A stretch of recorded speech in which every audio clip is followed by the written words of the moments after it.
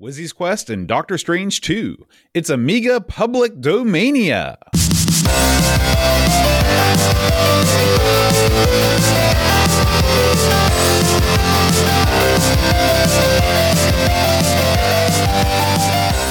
Hi, everybody. Welcome to Amigos. I'm John. And I'm Aaron.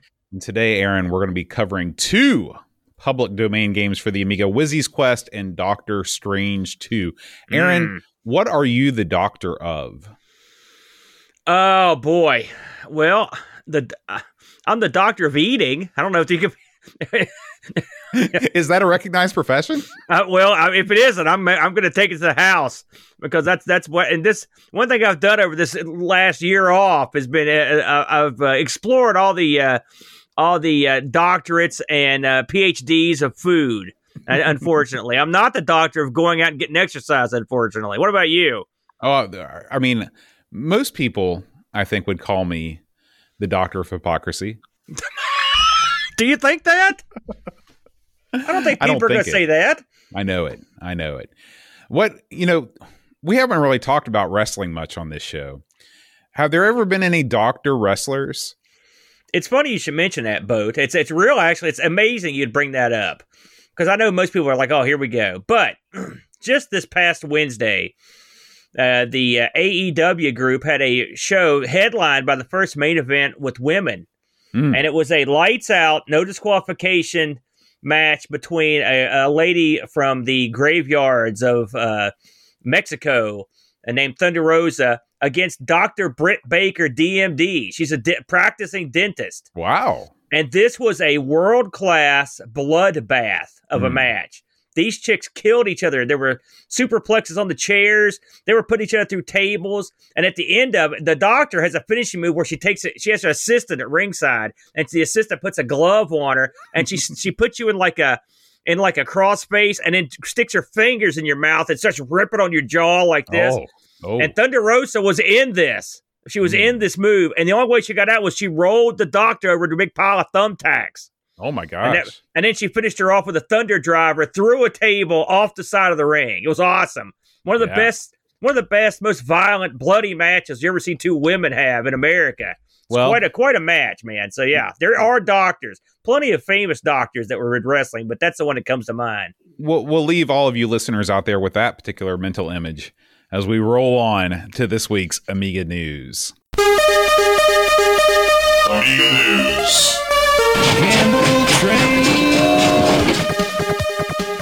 Now, Aaron, we had a big week this week. One of our buddies, the one and only 10-minute Amiga Retrocast, he celebrated a pretty significant milestone. 4,000 subscribers. I assume that this is YouTube subscribers. Yes. And he's left the 2,000 behind, and now he's doing something with the Amiga 4000. Tell us about it, Aaron.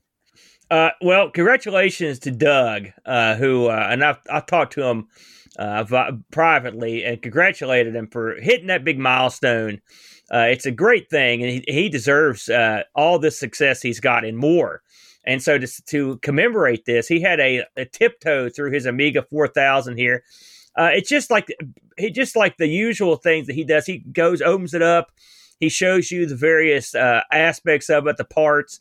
It's funny, I owned one of these briefly, and I never bothered to even take the lid off of it because this is well before we did the Amigos. I was just like, hey, look at all this money. And you had a 4000T, right?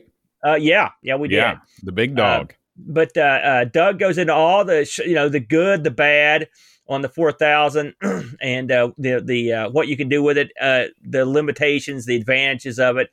It's a good episode. It's Doug in his element explaining what's in his particular 4000 and why it's there and what its purpose is.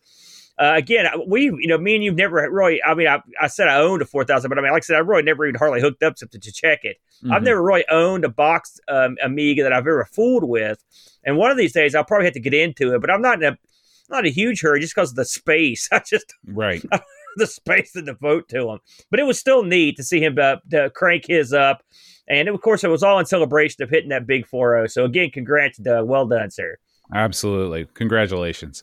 Now, Aaron, our next story, it seems like we've been doing a lot of talking about the Black Dawn Rebirth game. A couple of weeks ago, the developer announced that it was going free. Well, it turns out that he's working on a new project that is stemming from Black Dawn, but is totally broken away. This comes to us from Neil over at Indie Retro News. He has a write-up here that says that the creator of Black Dawn Rebirth he's split off what was going to be the follow-up into its own standalone adventure. Okay. And so this new game is called Black Dawn Rogue. And this is going to be an entirely new setting, new characters, new movement types, all kinds of stuff like that. I know there's a lot of people that are real into this genre, the old dungeon crawler, and so this looks like another solid title that is currently in development. It doesn't look like there's any sort of a timeline available here about when these things are coming, but you can check out the full story over at Indie Retro News and see some screenshots. What do you think about this thing, Aaron? It looks pretty good. I mean, we did the last one, and we had a look at it. I know these are not your bag, so there's no way everyone knows that. But I used to play these a lot. Now, are they still in my bag? I don't know. Time marches on, but back when I was younger, they were absolutely my bag, and there's still plenty of people who love these dungeon crawlers of this sort. And I can tell you this. Nice. I can tell you this. I already like this one more because he's thought to include a map or an overhead map feature into the HUD this time. So I'm a big fan of that. Don't get me lost. That's a good idea. Eh? Well, good luck to everybody on this one. I hope it does well. Yeah, absolutely. Moving on, there's a new port to the Amiga. This is a port of a game called Galactica. Are you familiar with Galactica, Aaron? I'm familiar with Battlestar Galactica, but that's maybe pretty much this is related. This is an Amiga version of a Linux game called Conquest. So I did a little bit of looking into what this game is, and this is a classic tile-based strategy game where there's no action. It plays out almost just like a board game where you're moving ships from planet to planet, and you're taking over different parts of the galaxy and all that stuff. I think that this was a pretty big hit on Linux, and I'm not a big Linux guy myself, so I don't really know much about the original game, but it is cool seeing this game ported over to the Amiga. This is being done by, I guess, a guy from BitPlan, and he's also developed a piece of software called GoADF that allows you to manipulate ADF files in various ways. So anyway, this is a game that is currently, I guess it's free to download and play. It's not 100% stable, I guess, but you can check out, again, this link from Indie Retro News. This is really the site to go to if you're at all into new games on old platforms. This looks better than the Linux version, so hey, it might be fun. Like I said, I don't do a lot of these little desktop distraction games, but back in the day, I used to fiddle with them a lot more. But yeah, I like a good space game as much as the next guy. Absolutely. Now, Aaron, our next story comes to us from the Bitmap Brothers. The Bitmap Brothers, possibly, you'd agree with me that they're the most overrated developers in computing history, wouldn't you? No, what? No, God, no. Oh, maybe. Why would you say that? So these guys, everybody likes them. They're sitting out front of their chopper with their sunglasses on. There's the guy. The epitome of 80s exuberance. Well, the soundtracks of their games, no matter the quality of their games, the games always had bumpin' title tracks. The themes for the Bitmap Brothers games were always really, really good if you like Eurodance trash. So this is a new 12-inch vinyl featuring the Bitmap Brothers' greatest hits. Look at this guy on the cover. He looks like he's ready to rock and roll. He's the got dude from Xenon 2, man. I remember that the guy that sells you stuff. Mm-hmm. That's the guy that sells you stuff. Don't forget about Magic Pockets and your favorite gods. I'm jumping in here to cut you off. You're an idiot. Bitmap Brothers are the bomb. Doc, look at these. Just look at these tracks. Xenon 2, Speedball. Those are great games. Gods, great game. Chaos Engine. You're ragging on these guys. These guys that were overinflated. You're nuts. They're great. Those are great games. I like Xenon 2s. I love that game. Speedball. Come on. Good stuff. So good for them. And I like the album cover. It looks awesome too. This So is I hope this does great. This is a really good looking package. I like the clear vinyl. I like the flat orange cover, and it's pretty reasonable too. $25 gets you this thing. This is coming from readonlymemory.vg.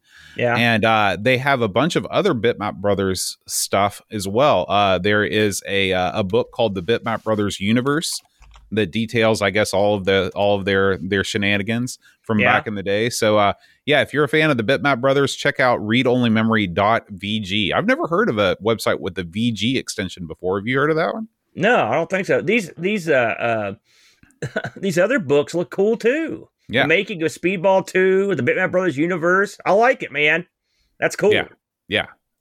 All right, and our final story of the news this week comes as our new Amiga hardware pick of the week. This is the Amiga RGB to HDMI video slot card, brought to you from our friends at Retro Rewind.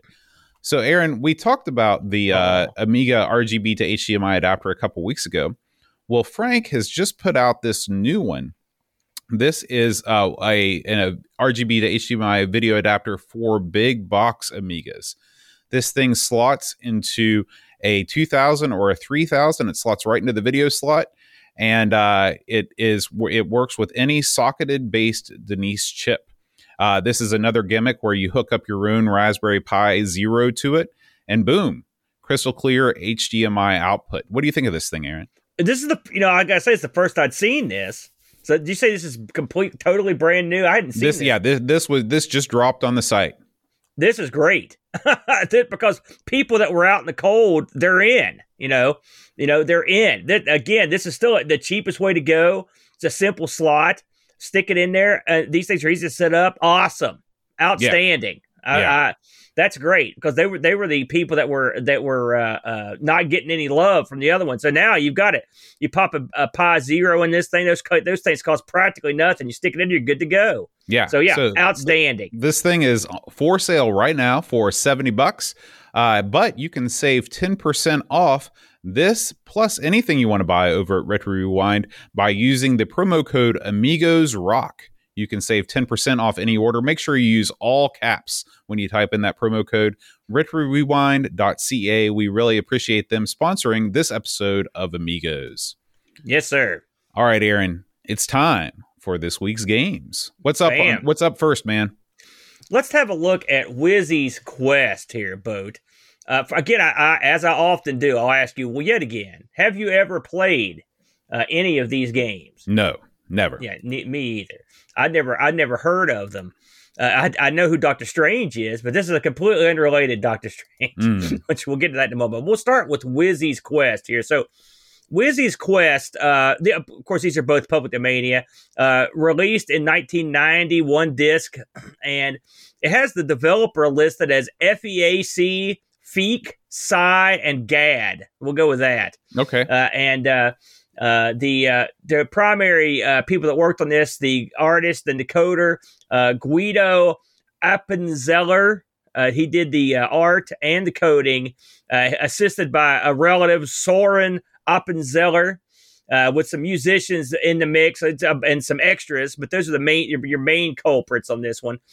This was in English and German, ECS, OCS, the usual stuff. This one, I wanted to talk to you about this right up front. This game starts out, now I will say I played this on the Unamiga, the ADF version. And I believe you also, did you also play the ADF version? Yeah, as far as I'm aware, there's no WHD load. Yeah, I didn't think there was, but I wasn't sure. On the Unamiga version of this, on all the versions, there's a little story that comes up that tells you what's going on to set the game up, and it was screwed up a little bit on the Amiga. The text was, and I thought it was an Amiga thing, and then I watched some demos of this on YouTube, and it was screwed up on there too. Really? Because I didn't have any garbled text at all and all that stuff. No, it's just the text went outside the bounds of the think bubbles. Basically. Oh, I see what you mean. Yeah, and so I was you could still read it, sort of. Yeah, it was kind of jacked up. So, Boat, having never seen this before, what you do in this, it's kind of an interesting game, to be honest with you. At the beginning, basically, your crew, their Wizzy, and their companion are being pursued by looks like some undead at the beginning of it, and so they duck into this area to basically escape. And the goal of this is to get through the levels and out the door. The funny thing about it is the girl with you, whose name escapes me. I don't know if is she ever named. Like I said, my text was screwed up, so I couldn't tell. She turns herself invisible at the beginning of the game, and so she can go anywhere she wants and be untouched effectively. But she can't do anything else. So the wizard has to get her everywhere, and his powers are the ability to basically create and then dissolve blocks. That's what he does, and they're to climb on or to get past areas that are blocked. And so the whole game is moving him around, getting to the point where you can get keys or get gems or whatever you need to escape the level, and then getting her out the level. So it's a twofold game, doing the stuff you need to do plus getting her out the door. What did you think about this one, Boat? In terms of the graphics, the presentation. Well, we should spend a little bit of time on the open here. This game has an incredibly lengthy opening sequence. Right. When you start the game, you're greeted with a pretty pleasant, title screen, and you're able to access the instructions, the story so far, and then play the game. Now, it's worth noting that this game was originally programmed in Germany and was translated by some folks, I'm assuming, in England.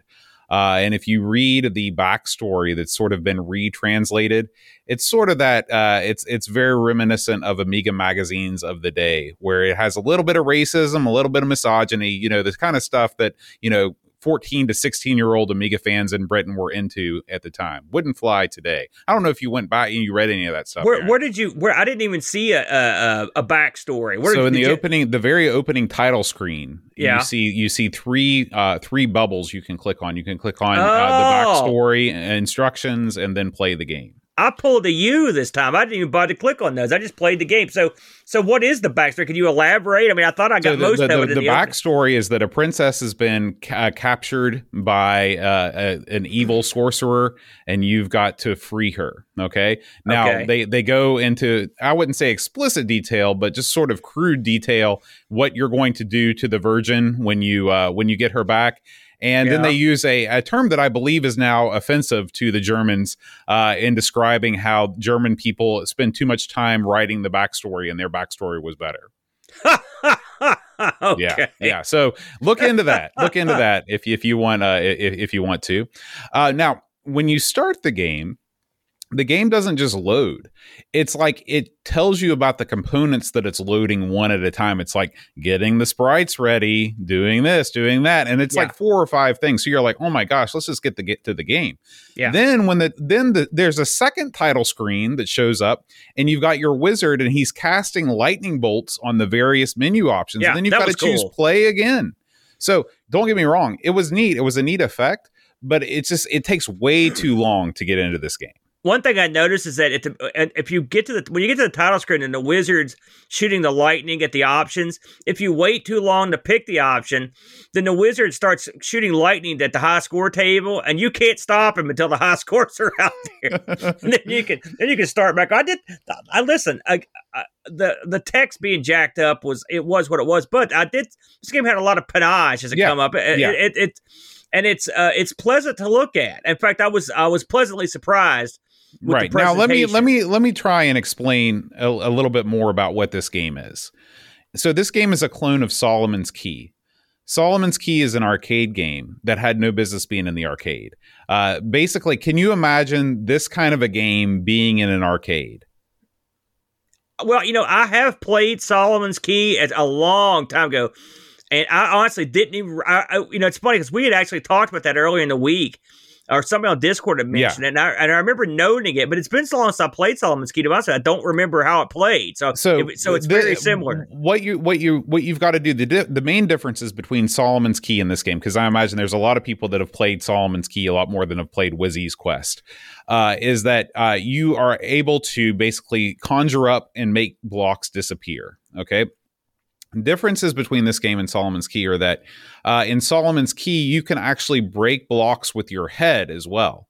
And so you actually, in part of the game is that you have to break blocks with your head and release secret items and things like that you need to complete your quest. There is no companion in Solomon's Key. That's the thing that makes this game really cool, I think, is that it adds an element, like if you think about like an indestructible lemming is sort of like what your companion is like. So she's going to walk anywhere that she can. It's your job to clear a path for her to get out of the level. And so in addition to making blocks grow and disappear, sometimes you have to get a weapon that you can use to defeat a bad guy so you can get to the door. It's a lot like the Adventures of Lolo. You know, instead of being top down like that, though, this is side scrolling. There's a lot of levels. I think the game, the game has a prevailing shade of brown that covers everything. I'd say that brown is the dominant color. However, I thought that the characters, they're small sprites, but they're well animated. The rotation animation was particularly impressive. When you have your wizard or the companion, whenever they switch directions, it's not like the sprite just swaps. You actually watch them like rotate around, which I thought was pretty cool. I thought all the enemies were well drawn. And I had, this is not a kind of game that I'm going to spend a lot of time with because I hit a wall pretty soon with these kind of games and they just become frustrating. But I did play 3 or 4 levels of this and I enjoyed my time with it. As far as games like this go, it's a great representation of the game. And I think that this could have easily been sold as a commercial Amiga game. Easily. I actually got a little further than you. I didn't get much further. I did get a little further. And I will say, you're right. It is brownish. Of course, given the setting, it's understandable. But there are nice splashes of color, and plus your guile is colorful. The block gimmick, it took me a little while to fully grasp, especially doing it diagonally and getting rid of blocks. That took me a little while to understand how to get rid of them and where you need to stand. But once I figured it out, I was okay with it. I could figure it out. For me, this game has one major failing. Well, 2, and one is the wacky issue with the text, but it's not a deal breaker. But the other one is I hated the controls for jumping. This guy has a crappy jump, and you need to use it a lot. And this is a game that screams for a second button. I hate to be you. I hate to steal your gimmick here, Bo, but I'm going to. As a up for jump game, this is not my favorite. Now, did I get used to it? Yes. Could I get somewhere? Yes. I'm not Commander Puzzle by any stretch of the imagination, but I will say I thought the difficulty ramped up pretty fairly. You can. When you play this game, you can actually make yourself work harder than you need to, right? Depending on the path you take, or if you screw up. This is one of those games where if it wasn't for the crappy jump, then you would only die if you screwed up, and which is always a good thing, right? Because that way you're like, okay, I get it. I botched this. I know how to get past it next time. Many times the jump screwed me, and so I'm going to hold that thing responsible for some of my deaths. But once you get a grip with that, the game plays fair. It's a fair game, and it's the addition of the companion. Because if you were just getting yourself out, that wouldn't be as creative, all right, as this is. This, I agree with you. This is better than a lot of commercial games we've played. Yes. And despite the fact that, again, without having played Solomon's Key for many years, I can't comment on how closely this resembles it. But I will say this game could stand on its own quite easily, just with a few minor change. And like I said, I would love to see. This is a game I would love to see, like the company or somebody go in. This is a perfect one to put an emulation where you could set your own buttons up. I think it'd be a lot more fun. Yeah, to me, the jump is not ideal. One button is not ideal.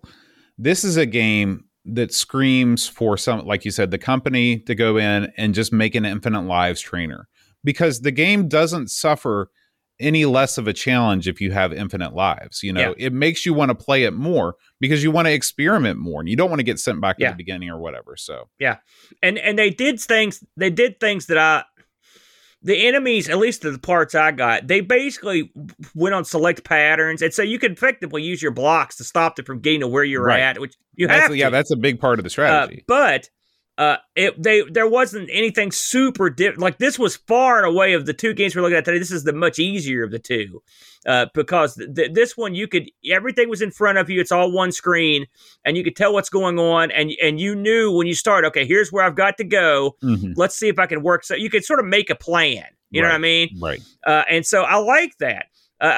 You're right. When you said it was sort of like the chick with you, sort of like a lemming. What she does, she just goes wherever you tell her to go. And I didn't have that become a problem, but I can see where I'm sure in the future levels it could be a real problem. I'm sure that they have places where if you don't play your cards right, she gets stuck somehow and you can't get back to her or whatever. But I will say, listen, I never get real excited about Public Domania, as you know, but this was a treat. This actually was not bad. Yeah, I mean, in fact, I'm going to go out on a limb and say it's good. Yeah. It's not too bad at all. Yeah, and the fact that this was given away is stunning. If we've done public domain games since the beginning of the show, yeah, this is easily in the top 5. I mean, it's games like this that I just wonder. Like, this was a release in 1990. Why did he not go to a publisher and say, "Look, play this, put this out"? Like, if I had something this good and I worked that hard on it, you better believe I'd be pushing for a commercial release. Well, the fact that this is a free game just boggles the mind. They may have gotten some money because this was on a magazine cover. This was on the issue 47 of the One from August of '92. So I don't know if you get any jack. Also, I was looking on Lemon.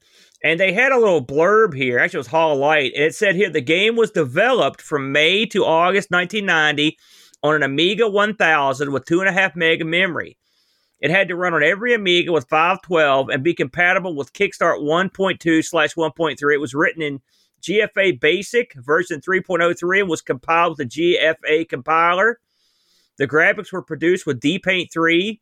The sprites and levels were done using the fellow's own object editor, and the sound effects were produced with the Perfect Sound Digitizer, which I used to have one of those, and software, and the music was done with MED.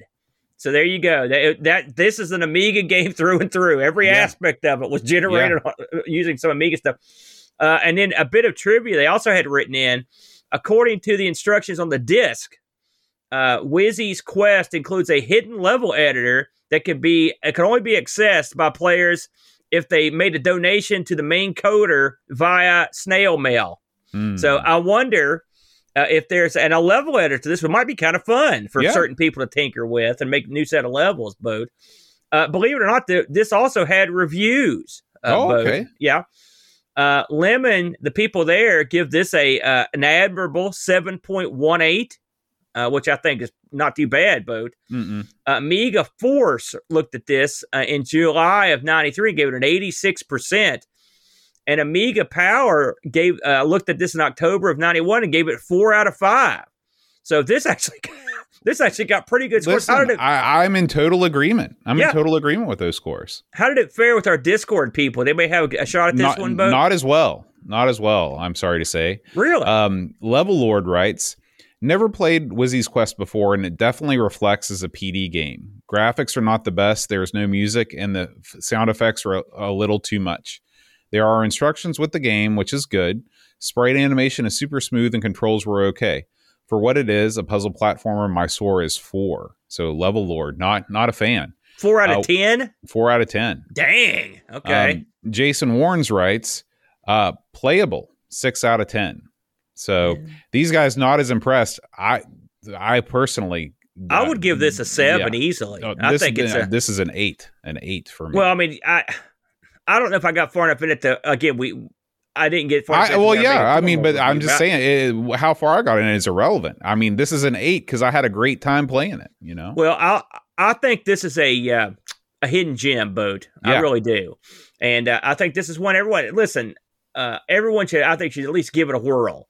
It may not be your cup of tea, but heck, it's not my cup of tea, and I liked it. Yeah, it could use music. The thing is, it was a few tweaks away, just a few, from being ready for prime time. Fix those opening screens, and also maybe take out some of the crap in there that they shouldn't have put in the first place with the verbiage. Right. And maybe, this could do with some real nice, like, Lemmings-esque, different layered sound, different levels of sound, But I mean, that may be asking a lot, considering that was done by a big software house, but at least a good tune to get in there to go through.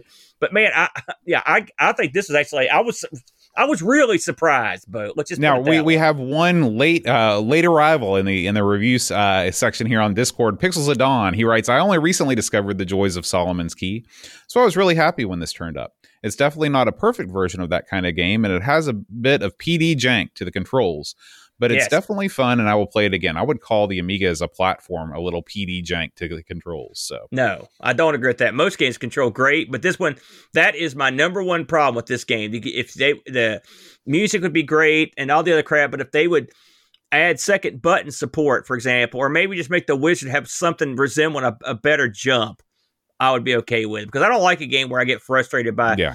And I don't like a game by the controls is the worst. Well, when you can't blame yourself, then I'm like, well, here we go, so I don't like that. So with that said, you ready to move on? Let's move on. All right. The next up is the strangely named, no pun intended, Doctor Strange 2, The Return of Doctor Strange. But unrelated to the Marvel comics or movies of the same name. But I will say I've always been a big fan of Doctor Strange as a character in the comics, and I was pleasantly surprised by his film, which was not exactly the normal superhero fare. I enjoyed that one a lot. Yeah, quite a lot of special effect and wizardry was involved. No pun intended there either. So, Doctor Strange 2: The Return of Doctor Strange. This one came out in 95, Bo. So this one came out a little bit later than the one we just looked at. One disc. This was developed by an outfit cunningly named the Ouija Board, which I enjoy that. This was coded by a fellow named Ian West, who also worked on Orc Attack Returns and my personal favorite, Santa and Rudolph Do Christmas. Maybe we'll look forward to that on a future public domain. Graphics and music were done by a fellow named Jonathan Eggleton. He worked on the same game, so I guess they were a duo. And this was again ready to go on the ECS OCS. Boat, in this one you play Doctor Strange, and you're going in, and this is another one. If I didn't see a backstory to it, can you clue us in? Did you read something I didn't? Boy, I don't think so. I don't think I did. I did look at Doctor Strange 1 though. Oh, really? Doctor Strange 1 is a completely different game. It still stars, Doctor Strange. He's still there, but it is a Lode Runner, Mr. Doo's Castle type game. I see. And they've gone in a different direction, obviously influenced by the tides of the times. 95. It's time for a platformer. This is a platformer through and through. Well, this game sort of, I had seen a picture of this before I started playing it, and I thought to myself, this looks like something I could get into. Mm-hmm. And because it is a lot of jumping, platforming action, with some puzzle elements too. And this one, you play as Doctor Strange, armed with like what effectively is like a slime gun, and you have to navigate through these different scrolling levels to escape through the door. It's sort of like the first one in a way, Boat. Mm-hmm. First, you have to get the keys, and then you get the heck out. You start off, and I will say, that is sort of where the similarities to the first one end. Yeah, because this one again, this one has real good tune. I like this. It does have music. We should get that out of the way early. This game has a background song. Yeah, and it's pretty good. It's pretty catchy. It's very Amiga-esque. I don't know. Amiga-esque is silent string gameplay. No, it's not. Don't be a hater, Bode. It also has digitized sound effects out the wazoo. and tons of them. So it's they put some time. It's variance on flatulence is what it is. Well, not just that. There's like when you die, there's a funny sound effect, and there's a bunch of crazy sound effects. You go through these levels. Like I'm just going to start with the first level, which is where you start. You have two goals. You have to get the keys then you have to leave through the door. Those are your goals. And along the way, you're picking up puzzle pieces that basically turn into you. There's a picture of you, at least as far as I got. There are other elements of the game that frankly I never saw because I didn't get far enough into it.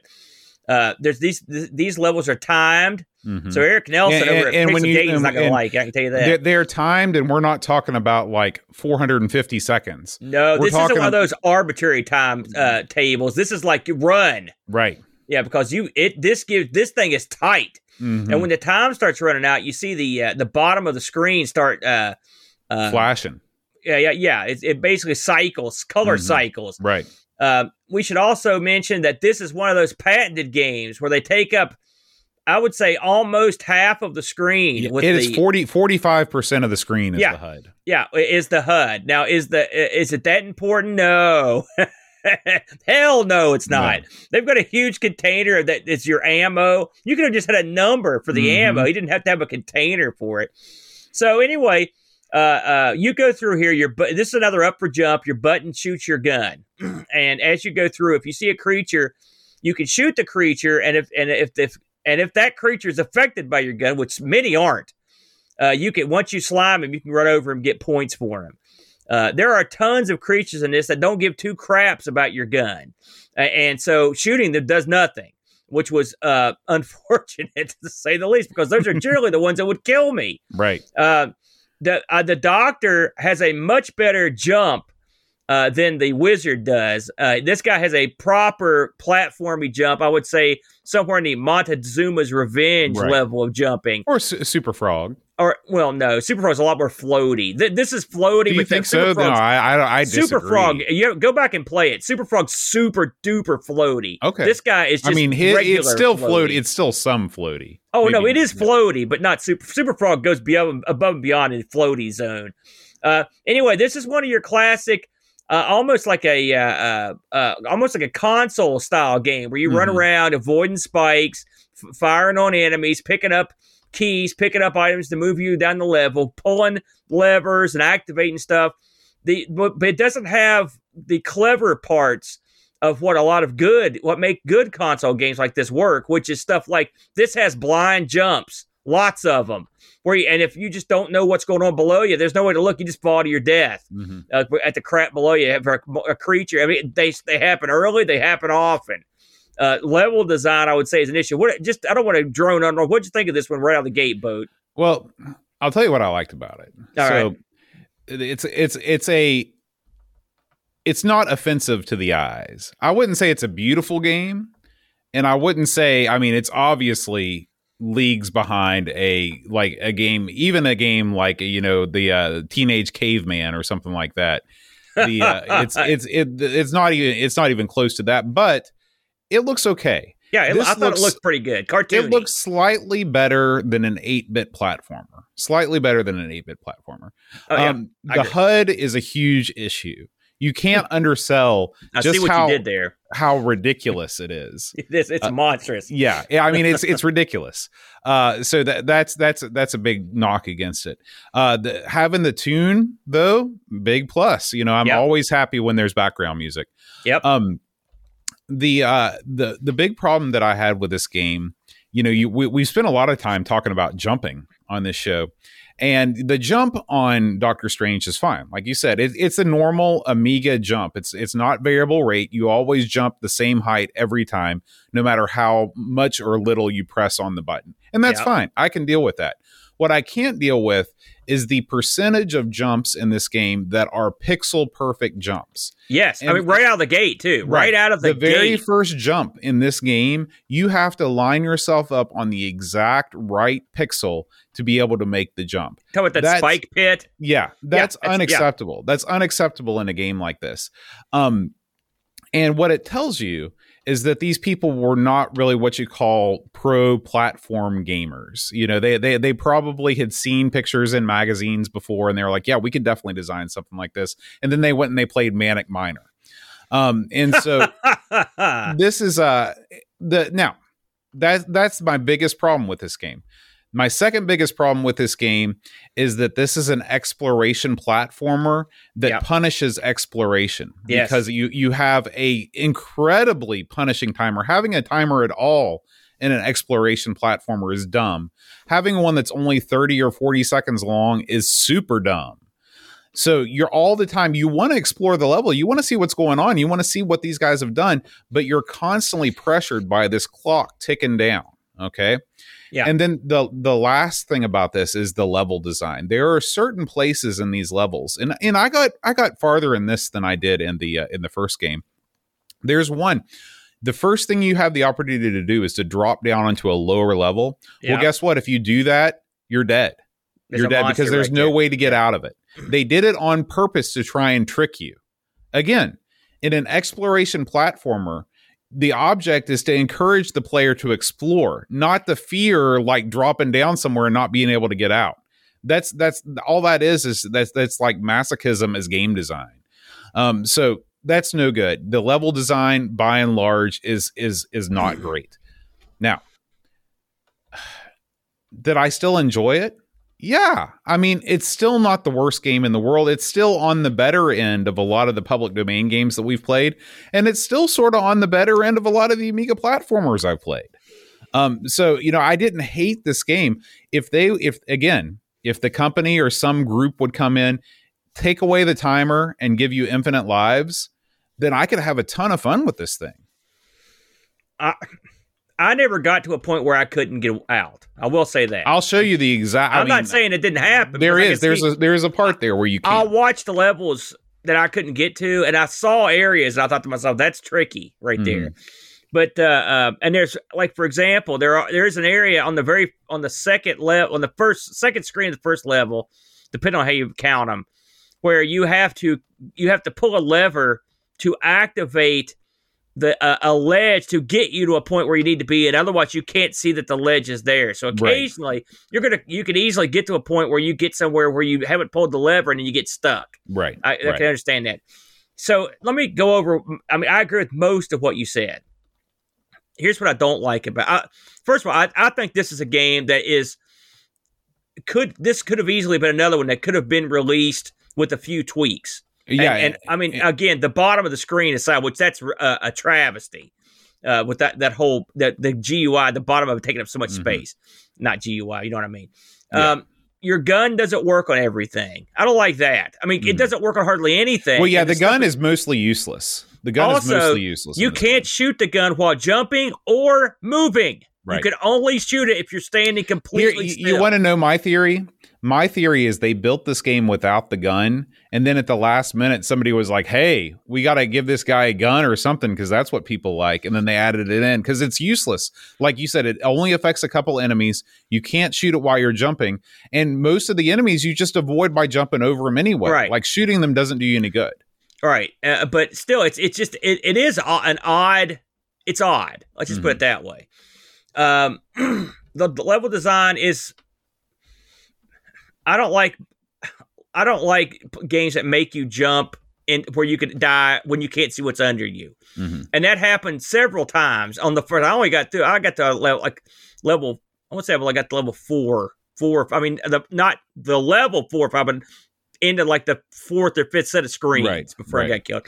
This game's hard, punishingly hard, and then you have to go through the whole "you died" thing every time, which was a pain because I was playing this on the Amiga, so I had no save states. If you got save states in this, I save stated this thing till the cows came home. Yeah, this is one I would recommend playing emulation. Yeah, because without save states, this becomes a long haul. There's a lot of backtracking. There's a lot of just figuring it out. I mean, this game, I was so close to enjoying it. You know, I liked it. I'm kind of like you. It played. When I could play it, I enjoyed it. But that stupid timer, I'd see my color cycle. I'm like, already? Yeah. I'm already getting this? Is there not an easy level or something, where I can sit down and actually play this thing, because you've got to go through the levels to see what's there before you can even attempt to beat them. Right. You know, this game, I don't understand. Like on the one hand, if you want to do that, cool. Like if you want to put like a really low timer on there and make the game about plotting your route, I can accept that and I can respect it. That's a legitimate way to design a game. But don't give me 2 lives. So let me try it as many times as I need to. Let's do something fun here for a second. How do you fix this game? I'm going to offer here are the following suggestions to make this a real game. If someone wants to go and take this game, what they put together, and make it a game, here's what I suggest. Number 1, you ditch 3/4 of the bottom of the screen that they've covered up. So you have to, so it looks like a real game. Number 2, you give yourself, and this is a simple one, Boat, that we see in all the good platformers of this type. When you pull down on the joystick, it lets you look down a little bit. That's all I'm asking. Just a little bit. Scroll the screen down that much. And that will help. Number 3, either make the gun useful or get rid of it. Like there doesn't need to be an in-between on this thing. I think you do those things, and the rest of it, I think the puzzle. This is where look clever. This place below, if we were watching the video, that's the exact stage where if you go down there in that bottom quarter, there's no way to get out, which is why he didn't go down there. Yeah. Live and learn. By the way, dead ends should never be a part of these games. Yeah. That stuff, it make you kill yourself. I hate that. So I'm assuming of the 2 games we covered, what was which one did you like? Which one was more fun? Wizzy's Quest is the better game. It's the better game, and it's the more complete game. Yeah. I will say that. I think this game could have been, with a few tweaks like that I mentioned, I think you could have had something here. I didn't get any reviews on this, but Lemon did have a score for it. The readers of Lemon give this a 6.86. I'd say that's close. I probably would go somewhere in the 6 range. I don't think this is on par with the last one. Yeah, I'd give it a 6 too. I'm with you on that one. But I think this is one that has potential, and it's this seems to be the new theme of our show. Play games that are sort of close to being kind of fun. That's what we do now. Because it seems like we've been doing this, with a few exceptions, like Populous 2 we like. But for weeks, it seems like that's what we've been doing. Did we get any Discord action on this mode? We did. Level Lord writes, the return of Doctor Strange is a nice platformer with cute graphics and even music within the game. I played it before, and even if it's not my favorite genre, I enjoyed it. Controls could be better, but for me, a solid 6. Jason Warnes writes, meh, 5 out of 10. Pixels at Dawn writes, I didn't have too much time with this, but it's definitely the better looking of the 2 games. Really nicely animated with great controls. This feels really slick. There are some issues with pixel perfect jumps, even early on, though, and I do hear it's pretty short, so that's got to be some points, too. Even if it is only a couple of quid. 6 out of 10. So yeah, we're pretty united. We're united front with the Discord on that, around the 6 range. I will say this does look good. Yeah. It looks. It looks up to 2. I think it's the better looking. Yeah, although the first one isn't ugly. I thought they both looked pretty good. This one reminds me, like I said, of a game on something like the Commodore 64 or the NES. It's got that look and that feel. This could have been, you could have put this right on the C64. But I think both of them really you could have put on there. They did have that feel. The first one even had sort of the look to it of a C64 game. You're right. When you said this was somewhere between a 8 and 16-bit game, yes, you nailed it right there. If this reminds me of something I'd play, like one of those games you'd go rent, like for a weekend for the Super Nintendo. It's like, let's go try like Billy's Quest and see what this thing is, and you'd play it. You might beat it, you might not like it, you take it back, and then you're done. You would never buy it. Never think about it again. Yeah, exactly. Speaking of never thinking about it again, Aaron, let's talk about this week's Amigos community update. Yes, sir. We had a big week this week, Boatster. Let's start off by, this is hot off the presses right here. A little article from our good buddy Jack Flack. All that blitters, Double Dragon, and Double Dragon is a reoccurring theme. Boat. It comes up so often. It's like a bad penny. Remember when we sat down and we played all the Double Dragons? Yes. Remember we covered all 3 of them in one show in one of the dumber moves of our careers? We shouldn't have done that. Flack sort of talks about the arcade, what's different between the arcade and the Amiga and Atari ST versions, I was not the biggest. I'm not gonna lie. I'm not the biggest fan of the old Double Dragon. I like the arcade, okay, but I've never really liked any of the home versions of that. Yeah, they're all disappointing in various ways for sure. I think that by the second game, there's some quality ports of Double Dragon 2, but the first one, the NES port it's a totally different game in a lot of ways. The C64 port, of course, Flack is already covered in great detail with the invisible belts and all that. The less said about the Atari 2600 version, the better.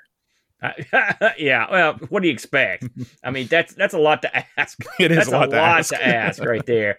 But yeah, everyone should go out of their way to step over to everythingamiga.com and check out Flack's article. Flack, a seasoned professional writer, yes, and professional podcaster. By the way, I want to mention that the Flackster this very week, well, maybe it was last week, has celebrated episode 200 of his show, You Don't Know Flack, and he's doing it in 3 parts. The first part was a lengthy interview with one of his buddies, Andy, and I listened to the whole thing in the car, and it was real entertaining. So if you want to catch the new episodes of You Don't Know Flack, episode 200, help Rob celebrate, hop over and pick those up immediately, Boatster. Yeah, man. Now let's go over to our YouTube channel, and we've gotten a lot of action over there. Holy smokes, Boat. Holy mackerel. Where to begin? Well, let's go where we always go, right down to the bottom with me and the Brent. Now, let me say this. Even though the Grandstand Entertainment Computer might not be the highest ranking in number of views that ARG Presents has ever gotten, yes, I enjoyed the heck out of this episode because I love the way you have the uncanny ability to wring gold from a stone. The way that you waxed poetic about the bowling game on this was endlessly entertaining to me. I loved it. I loved every minute of it. You know, I'm not going to lie. The bowling game was okay. We did talk about the Grandstand Video Entertainment Computer from the UK, but really, I mean, this was a clever facade, Bode, because we actually spun the F8, which is a processor, and this was not the original thing we'd planned to do. We'd planned to do a computer, an awesome looking computer, but I just couldn't get it to emulate right. So we had to go to something else the F8 said, which is the Fairchild Channel F2. Mm-hmm. And this was the British version, which I thought was cool looking. It had a cool name. So that's what we went with. We actually picked a couple fun games for it, though, and we both agreed they were both pretty fun. I ended up playing. We picked each other's games this week. Brent picked bowling for me. I like the way, the Fairchild has a unique look to it. It does. Really, the covers much different than the Atari 2600. You can always tell when it's a Channel F game. Yeah. And Brent ended up getting Galactic Space Wars from me. I didn't realize this when I picked it, but this is the premier title on the Fairchild Channel F. And it's basically like Star Raiders. If you took out the maps, star bases, and anything remotely complicated, you'd have this game. You drive around. But it also, on the plus side, it features both TIE Fighters and the Starship Enterprise. And you shoot them both. So, so there you go. But yeah, I enjoyed this. And for once, we didn't get into a wild Pier 6 brawl, Boats. That's always good. So yeah, check us out. Now, this is one, Boat. You want to this is your baby. You want to speak on this one? Last week, go ahead. I got a Mister. And I told Aaron before the show, I'm like, hey, after we finish Amigos, just turn the camera back on and we're going to start talking. And so basically, I cut a promo on everybody's build of the Mister except for mine, and how using any kind of cooling is something that only the dumbest of the dumb would attempt. And it elicited some reactions. I have cycled back a little bit. I've got some heat sinks right here beside me that I've yet to install. But if you need a heat sink, they came in a pack of 5. It was like 5 for $5 or something like that. So hit me up if you need heat sink. You were cutting a promo, and what I thought was great is I sat there and took this in. I didn't know what you had planned for this footage, by the way, but I took this in. I thought to myself, "Here's Boat cutting a promo on how smart he is with hardware," and I laughed because you've blown up so much crap that I thought to myself, "He is now," and what also I like this, but you've had a miss for like 2 days, and by God, it was a passionate promo, and people agreed with you, man. I loved it. Yeah. So anyway, we talked about the Mister, and then I let you have the floor, and you basically, this is probably the most, people will look back in generations to come.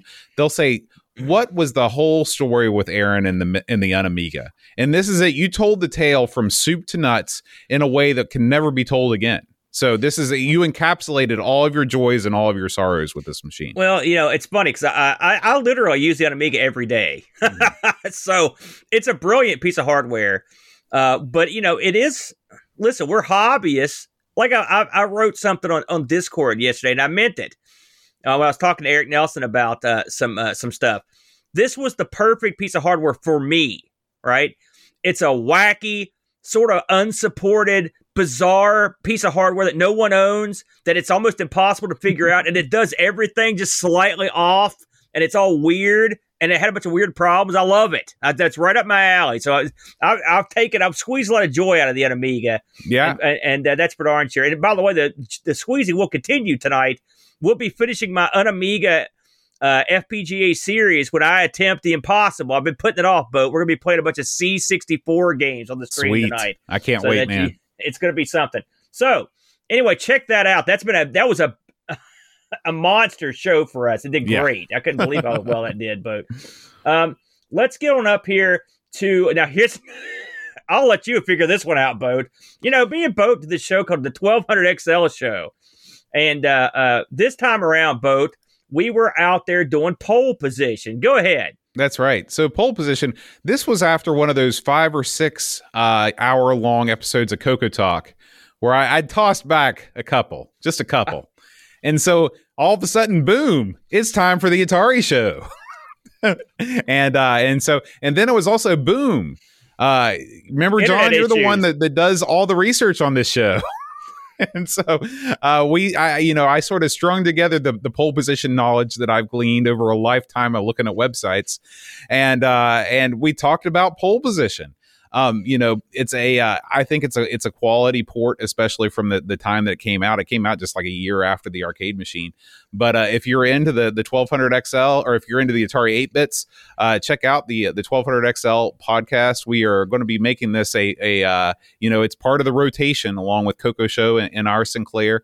We're going to be doing Archon, one of your favorites, Aaron, next time. Let me say something. Everyone, how a lot of people hopped on the Coco Express. Good move, by the way. Everyone should be hopping on the Atari 8-bit Express to Ask 48K. Check out some of his fine streams too, by the way. He's doing a lot of sweet Atari action. Yeah. Speaking of sweet action, Bode, I don't want to toot my own horn and keep and be a shameless self-promoter, but I'm great all the time. No. Last week I jumped on the Unamiga, and we played just a crud load of MSX. Yeah, this is a complete journey into the unknown for me, because I only played a few MSX games, and also I had hardly tested this on the Unamiga. But hey, guess what? It ran great, and it did a great I really job. enjoyed it. The MSX is so unique. I think we were talking about this on the show. It occupies that graphical space between the ZX Spectrum and sort of like the C64, maybe. What would you call it, Aaron? It's like having, because so much stuff got ported to it from other machines. Mm-hmm. So you've got stuff that looks dead on, like this game. If you're watching at home, it's a dead on ZX Spectrum game. You got crap that looks just like an Amstrad game. You got crap that looks just like a C64 game. Plus, you got some console stuff. It's a PC stuff. It's a real. Yeah. There's a ton of stuff available for it. And if you look at the difference in the way the games look, you would swear to yourself that this is no way that one computer is using all this, because some of it looks like just awful. And some of it looks like really, really good. Let's And you're not like, forget that the first Metal Gear game came out on the MSX. Yeah, exactly. So you get I think we covered a pretty good swath of stuff. We had no idea what we were doing. Yeah. So I would have people suggest stuff, and we would try stuff that had wacky names and arcade ports. So if you want to see 2 hours of un-Amiga playing the MSX on FPGA, this is the show for you. I really had a good time on this one, and we'll definitely, I've got MSX games coming out the Yin Yangs, and we'll be coming back to that one, Boatster, Cool. in the future. Boat, you might as well, here we go. Why don't you explain what's going on with these little FPGA Yeah, so videos? if you subscribe to the channel, you're not going to see these videos pop up in your feed. You won't be notified by them. YouTube is starting this thing called Shorts. And they want to compete with TikTok basically. So they're making this format where you submit portrait oriented video, and then they heavily promote these things on the mobile site. Okay. So, I'm like, well, if they're going to be doing this, we need to be putting out some stuff for it. So I thought, well, why not just do little short gameplay footage videos with some neat frames? And so I've done a couple. I've done a Rainbow Islands one. I did some Nest stuff today. So like I said, you won't see these pop up in your subscriber feed. But if you see them on the mobile site, then you'll just know that YouTube's doing its job with the algorithm, and you're seeing the stuff that they want you to see. So anyway, that's what these little shorts are. But feel free to ignore them. They're just gameplay footage. There you go. Now, here's something you absolutely, positively do not want to ignore. No, That's the latest go around of our good buddy, the Flackster, Jack Flack, getting in some straight up Paradroid. the newly clean shaven Rob this Flack guy. O'Hara. Yeah, Look at him. It's like I told it was like it's a whole different guy Mhm. came into town, but it's the same great action. Flack breaks it down here and shows you where was this guy back in the day, but we were trying to play this game. Oh my gosh. He holds your hand and then lovingly invites you to take in the playing of Paradroid. I think Flack said this was his personal favorite of all time. I started listening to this episode on the way to school this morning, and I'm going to have to give this game another try. Flack has the uncanny ability of taking a game that I don't think I'm into and making it seem like something I should give another shot at. Because when we did that, we did a game called Quasitron or something for the Spectrum. It's supposed to be like the 3D version of Paradroid. Yeah, and I was like, well, I don't know if I need to play the Paradroid itself, but he made it sound really cool. So yeah, this is a whole. I think the ZX version is just for a new person. I think the way it looks is probably added the complication of it. Yeah. Because I was much like you. We sort of scratched our heads in a vain attempt to understand. But I caught most of this stream. Good stuff. Flack always entertaining, always on his game. So please check out the Sprite Castle's plays of Paradroid, and then go check out Sprite Castle, the podcast. Also great. You can get it right here on the Amigos feed. So good to go. Here we go. Now, I just saw this one pop up today. In fact, it did just pop up today, Boatster. Mm-hmm. This is the Hermster, coming on, and he's looking through Crash Issue 2. Now, was it he did Crash Issue 1 last time? Is that right. correct? So, Hermsky has a very rare and expensive collection of these Crash magazines. I look these things up on eBay. They go for the big dollars. Oh, yeah. So we're lucky enough that he's opened the vaults and does these flick throughs. And gives some commentary on them. Look at that cover. It's a classic, awesome. Classic cover. Kong has his Spectrum. Right. He's got his woman. He's good to go, Boat. That's all you need, man. Yeah. Yeah. Now, I haven't had a chance to watch this one yet because it just came out earlier today. Yeah. But I watched the first one he did with the issue 1 of Crash, and I really that was great. I love that. I can't wait to see this. I pretty much watch everything that comes across our stream, but I watched the last one. I like it because I'm learning a lot of stuff. I mean, there's no way we could ever know this except even if we sat down and read the magazine, because a lot of this stuff you have to know what's going on in the UK to even have a clue what's happening. Right. So exactly. I like that. We're to say this wasn't in America would be an understatement. We had no idea this computer existed at the time. So yeah, Hermsky, for God's sakes, check this out. It's gold. He's always thinking outside the box, Boat. Let's move down the line here. And this is hot off the presses, Boat. Just before airtime, our good buddy, our pal, our bosom companion, Frodo NL, popped up his stream of the Commodore VIC-20. He's playing games from 81 and 82 this time around. I'm trying to think, I don't know if I actually caught this, but I don't think I saw this stream on the VIC. The VIC is sort of a mystery wrapped in an enigma for me. I never seem to, we don't play that much with the VIC. No. And so I've only played a few games, and the games I played, me and Brent played, I think it was Gorf and the dungeon crawling game that's real popular on there. And it was good. They were both good. So, I mean, what do you know about the ever popular VIC, Boat? All I know about the VIC is that was the Shatner computer, wasn't it? I think it was, Boat. Yeah, that's all I know. I know that it came before the C64. I know that it was, people tend to think of it as a failure, but put in terms of sales, it outsold pretty much everything except for the C64 up until that time. I mean, it was a huge hit. It was eclipsed by the monster world-beating C64 in terms of sales. Look at that, Boat. For those listening, this is a motorboat game where you docked it. This looks great. Yeah, this is another one of these games that it's got a really another one of these computers that's got a really unique art style, the way that the text is generated on the screen and stuff like that. It's I need to play some more VIC. Maybe I think that there's a core on the Mister. I'll probably check it out. Yeah, absolutely. And I do catch a lot of Frodo streams. He happens to be streaming when I can catch it. And he just did one on the MSX, and which was fresh on my mind, obviously, because I just done one. And just watching him go through it, there's a lot of, I find a lot of great games out on his shows where he goes like the first 2 years. Yeah, it's a great idea. Very clever from Frodo.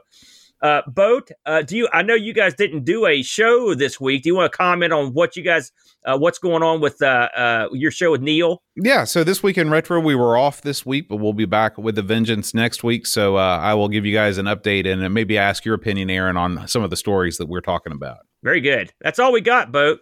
Yeah, I guess we should announce that since we're in this part of the show, if you are watching live, or even if you're not watching live, tomorrow at around 5 o'clock or so, you and I, Aaron, we're going to be doing Ask the Amigos for this month, and our Sinclair and the Coco Show, I think. I think so, yeah. Well, yeah. So on our Sinclair, we're going to be doing Elevator Action, which I'm really excited about. It's a great port. And on the Coco Show, Rescue on Fractalus. So it'll be neat to compare the Coco version of that game against the Atari 8-bit version, which I'm the most familiar with. There's a couple bits of news I want to get in here before I forget, Bode, as you know. One thing is, let's talk a little bit about Amiga Addict Magazine. This is the magazine that many of our buddies are working on. We talk about it pretty much every week. I happen to have ordered an issue of Amiga Addict in December, and lo and behold, because of our screwed up mail system here, I didn't get it. And they had shipped it. I just didn't get it. So they sent me out another one, and it popped in the mail. Here it is. I haven't even opened it yet. And in fact, I was going to talk about this last week, but I'm glad I didn't. So just to show it off here, bam! There's our buddy Bill. Boat. Look Such at that. A handsome man. This is glossy as they come. Mm-hmm. And you could tell by looking at it, man. This is nice. Why don't you turn right to the A1 story there, Aaron? The A1 story? That one being my review of Fury of the Furries. Well, listen. That's why that magazine sold. That's why it got off the ground. Let's face facts, Boat. Some of your insights are questionable, like for example, with the Bitmap brothers. And now here come the furry. I know you thought that game was fun or whatever. I don't remember being too keen on it, but good Lord, there's your face right there. It's my Boat. Glorious visage. Look at that. What a handsome man. As smart as you're handsome. Anyway, to finish this story, Boat, this came in the mail. And then a couple days later, this showed up. This is postmarked because this tells me when they sent it, 12/16. So it took the good old American postal system that long for this to show up. And lo and behold, there it is. Another copy. So, Boat, I'm going to hand one of these bad boys to you, my friend. I still have not received either of my copies. And if you'd I don't like, know what's Boat, going on with that. I can autograph this for you. I'd appreciate that if you would. I'm going to write you how much money you owe me for it. So there you go. There you go. Thanks to the guys over at Amiga Addict for doing such a great job and for sending me another copy. I appreciate that, despite the fact that it wasn't your fault. that the thing got lost in the first place. So there you go. And one other item, Bode. This is important. I almost forgot. This Saturday at 5:30 Eastern, it will be a happening, Bode. The third gathering of the International Computer Club will take place. This will be 5:30 p.m. Again, Saturday, March 27th, Bode. This will be a week from Saturday. So this will be March 27th. Repeat, March 27th. We will be having International Computer Club. We've already got 6 big presenters lined up, luminaries in the field of Amiga and other computers, hardware, software, the whole 9 yards, Bode. It should be a good time. We urge everyone to stop by and check us out on Twitch. And if you are so inclined, you also are more than happy to join us. I'll be posting the Zoom link up in our Discord. So if you're part of our Discord community, you want to pop in and have yourself pictured amongst all these other giants and also me, then you will. We are more than welcome to do it. Again, March 27th, 5:30 p.m. Both. Oh, and you know what? You neglected to mention the biggest news of last week, which was the first truly irregular meeting of the TeamSpeak Irregulars as we branched out. I hadn't thought about it, but yeah, we might as well talk about that. So we added, after Boat browbeat me furiously, we decided to move our TeamSpeak Irregulars over to the Discord, and we now have 2 rooms in our Discord if you're one of our subscribers. And we have added a group, this is TeamSpeak Irregulars, where I'm going to start posting schedules, gaming ideas, stuff like that. And then there's a voice channel in the Discord. I never used the voice and video channels on Discord, stupidly, but these things are the bomb. And so all week long, pretty much every night, I can pop in there and people are in there playing games and they're streaming. They're streaming just to you. Like, this is a Twitch. You're just on Discord. You're chatting with them. You can stream your little game on Discord. You can play with other people, get pickup games going. We're all about live gaming. And I'm hoping in the near future, Boat, to get some sweet karaoke. The ancient art of karaoke. Finally, people will hear the real me. Yeah, well, you're not invited, Boat. I'm sorry, but I remember watching Pixels at Dawn do the Twitch Sing stuff. I was like, man, this is great. Well, they got rid of that. That's because they don't like us.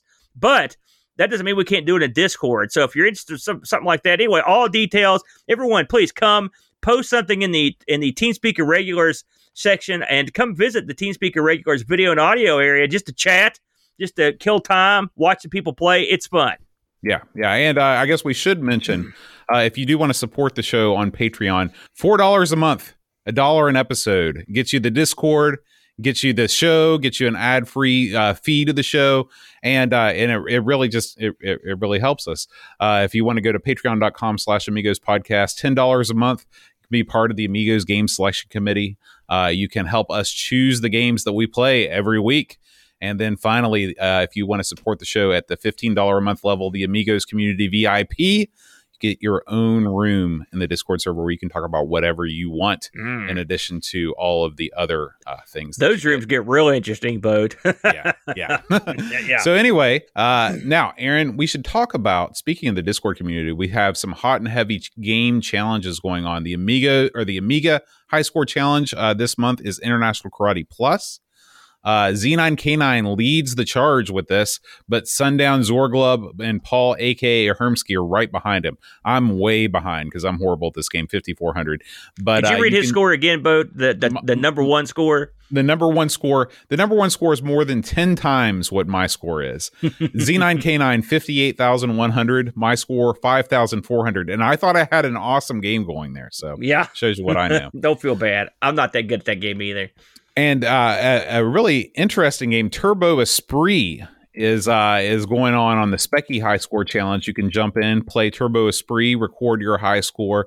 These high score challenges rotate in and out every month, and the winner gets to pick the next month's game. So make sure you check that out. Very good. All right, Aaron. As we circle around towards the end of the show, it's time to thank some of the fine folks that make everything happen. You know, I'm talking about our Twitch subscribers and our Patreon supporters. If you enjoy watching the show live on Twitch, or if you go back and you watch the VODs and you want to support the show by subscribing, you're welcome to.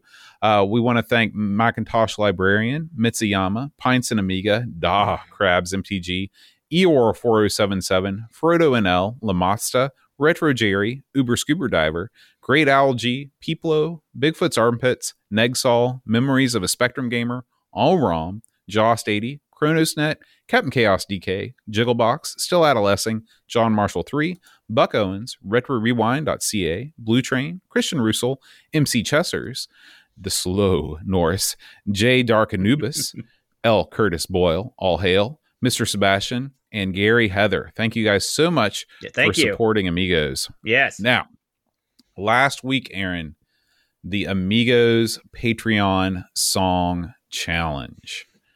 This one was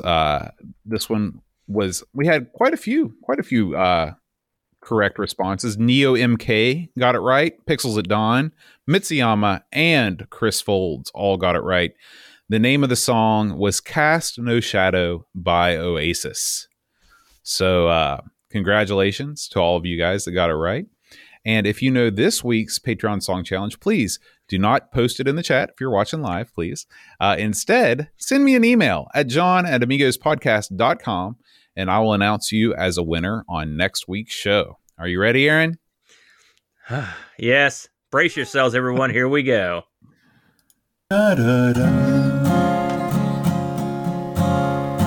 Da, da, da, da, da.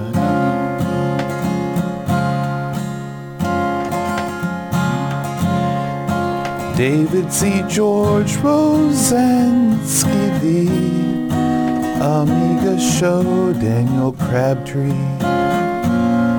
Super Family King, Crazy Lumens, William Venter Scott, Heavy Systems Inc., Bundy Frag Lord, Mark Bailando, Lavo, Hermska Jonah, a.k.a. Simulant, Alien Breeder, Dave Velociraptor, Calbert Boy, Lane Denson, Luke Hudson, John Cook,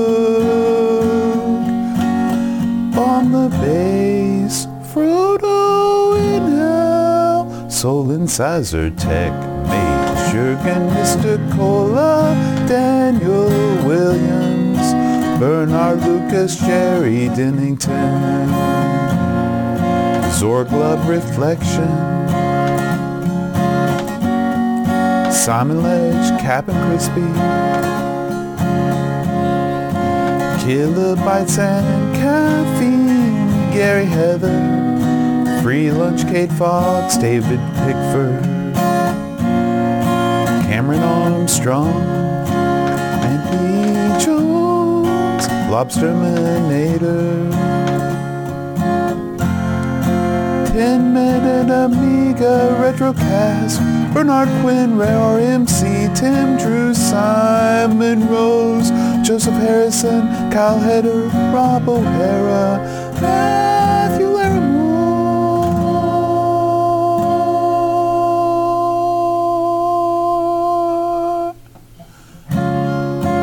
Andy Craig, Shanzo, Arvin, Roland Bird, Andrew Monks, Joe the Zombie, Leaf Killan, Alan Cabal, Checote Levelon, John Marshall, Matthew Perron, Ricky DeRoche, Creepy, Dead Boy Ziggy, CTC, The Slow Norris, Stephon Sorgard, Mortensen, Edvin, Helen, Blender 75, Christopher Hessel, Ravi Abbott, Chris Foltz, Lauren Giroux, Graham Vebke, Adam Vadas, Beat, O'Brien's Retro and Vintage, Gary Hucker, Paul Harrington, Duncan Styles, Dave from the Crypt, Josh Nan, Adam Bradley, Jonas Rulo, THE, Eric Nelson, Kim Tommy Oberstein, Daniel Binston, Brutal Barracuda, Darren Cole, Jason Romans, Pixels of Dawn, and Bjorn Balderman.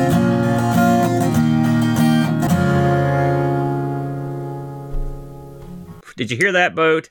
That was 1,000 hippies crying out at once. All right. Now, Aaron, before we go, we did a little YouTube poll last week.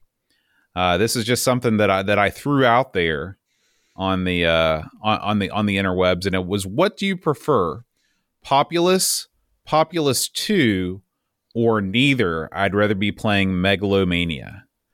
Now, what do you think the results of that poll were? Always, when it comes to these sort of public polls, I always lean toward the smarmiest response. So I'm going to go with the third one, although I would... You are correct, my good sir. The third one, the smarmiest response, was the correct one. 46% of the 37 votes we got said neither. I'm playing Megalomania. So there we go. I'll throw another poll question out there this week for the folks on YouTube. So if you want that, make sure you subscribe to the Amigos Retro Gaming channel. Now, Aaron, next week, Paul, a.k.a. Hermsky, the illustrious member of the Amigos Gaming Selection Committee, has suggested this game. The committee voted, and it is approved. Rally Championships, a racing game, Aaron. Okay, Yeah. Rally Championships. Okay, I don't know that one, Bo. Do we know neither. that one? Okay. No. Yeah, so anyway, We'll play should be it. a good one. We will be back next Friday for another new episode of Amigos. We'll see you guys then. Until then, Adios.